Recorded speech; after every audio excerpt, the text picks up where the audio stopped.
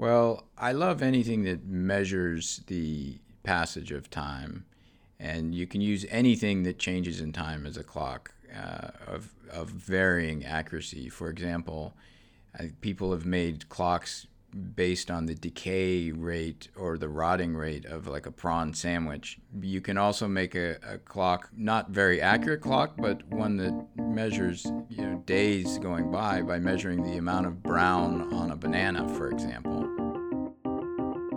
Hello, and welcome back to Relatively Certain, a podcast about science straight from researchers at the University of Maryland.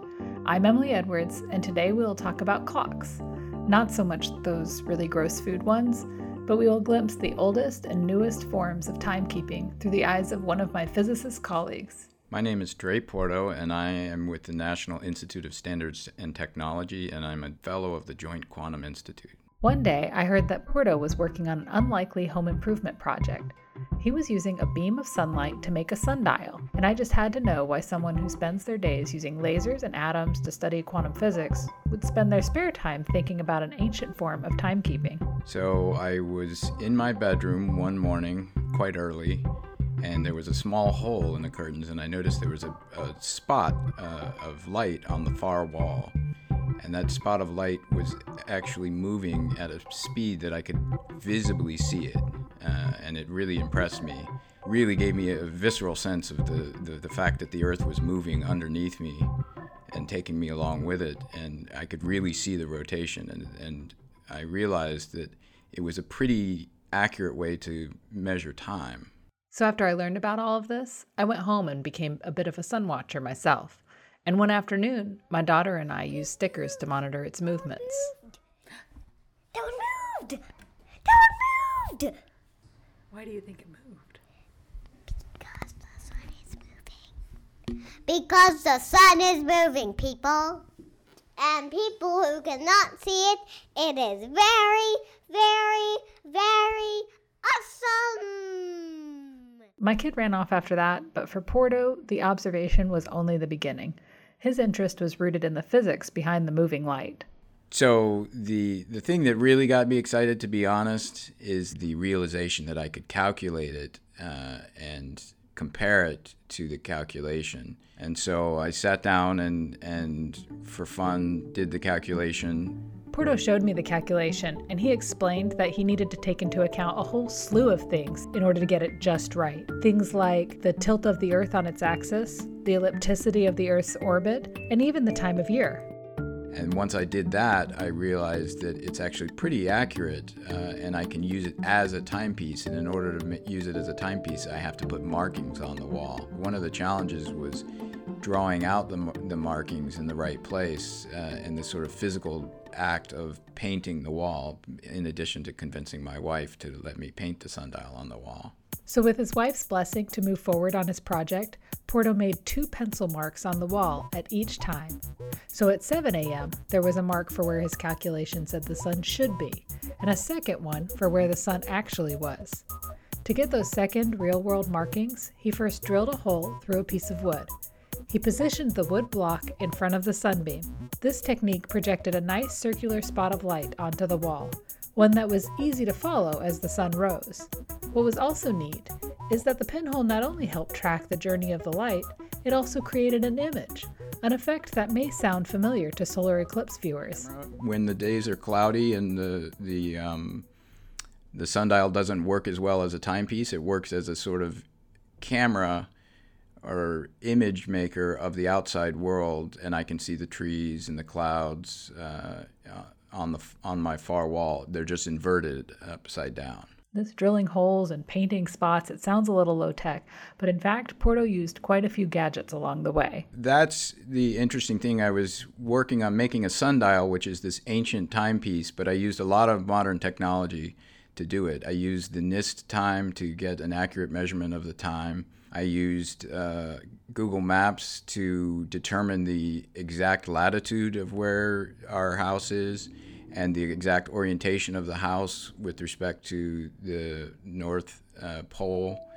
And using all of that information, I could input that into the calculation and determine where the sunspot should be. And using all of this, he found that his clock was surprisingly accurate at telling him the time. Clock was accurate enough that I needed accurate timing in order to compare correctly. So I used my phone as a reference for the clock and didn't realize and found out later that it doesn't always update its timing, and it can be as much as a minute off.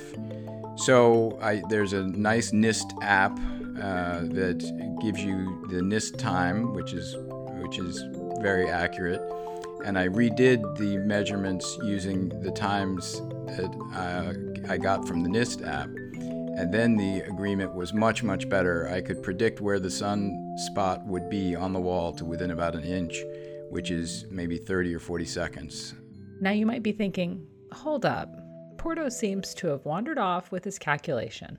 Ancient folks used sundials all the time, and they didn't need any of this wizardry. And you would be right. They just had a pointy thing that cast a shadow onto a plate. Different markings, like those found on a watch face, indicated the relative time. So you could check the time by checking which marking the shadow struck. This brings us to an important distinction, one that separates sundials, prawn clocks, and other relative measures of time from modern timekeeping. The sundial is basically, as a calendar and a timepiece, is basically the same as it has been for thousands of years. The main difference now is that we understand the relative motion of the sun with respect to the earth, and we can use it to determine the time in absolute terms as opposed to in relative terms. I actually had the physics and the technology to accurately predict where it was as opposed to just observe and measure it. What Porto is talking about when he says absolute time is the existence of a standard of time, a definition of how long a second actually is. It's something beyond just predicting where the sun goes using physics. The length of a single second is actually agreed upon internationally and relies on atomic physics, Porto's area of expertise. So if you want to keep time, and you want to keep time accurately, you need some physical thing that ticks, that does something repetitive as a function of time. The simplest version is a pendulum that swings back and forth, but it's subject to all kinds of fluctuations. The length of the pendulum can drift as a function of temperature.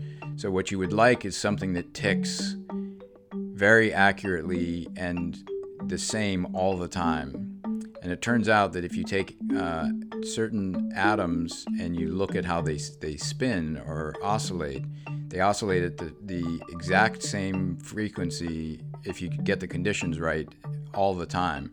And so you can take some of the cesium atoms. Cesium is the current definition of the second, and I can take some of the cesium atoms and measure how fast they oscillate or spin. And we can compare that, and in fact, we can compare it so well that the international community decided to define the second in terms of how many times the cesium atom has oscillated, and that's the current definition of the second. And the committee purposefully picked the number of cesium oscillations to match what we are familiar with when it comes to time. There's 24 hours in a day, there are 60 minutes in an hour, and there are 60 seconds in a minute.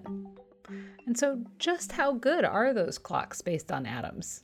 The current best clocks in the world lose a second over about 15 billion years, which is longer than the age of the universe. So they're extremely accurate. And in fact, the current best clocks are so accurate that they're going to probably redefine the second in terms of the new clocks instead of the old cesium clocks. So with so many ways to keep time and keep it quite perfectly, in fact, I wondered why Porto would continue on with his sundial, especially after he had dug into the physics problem and worked out all the kinks in the calculation. In the end, like so many timepieces, there was an element of beauty.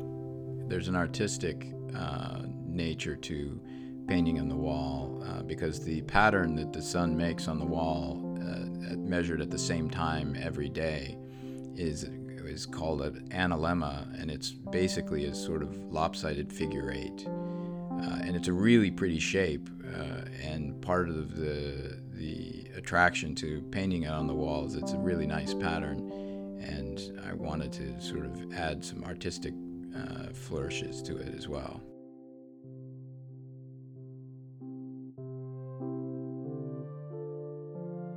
So that's it for today. Thanks to Dr. Trey Porto for sharing his hobby with us and for talking about keeping time. His sundial is an ongoing project, and since we interviewed him, he has come across some interesting limitations related to how sunlight bends through the Earth's atmosphere. With this added complication, he thinks the overall clock's precision is closer to a minute. A big thanks also to my daughter for getting us pumped up about tracking the sun. We will be back in a few weeks with another episode. I'm Emily Edwards, and this has been Relatively Certain. Thanks for listening.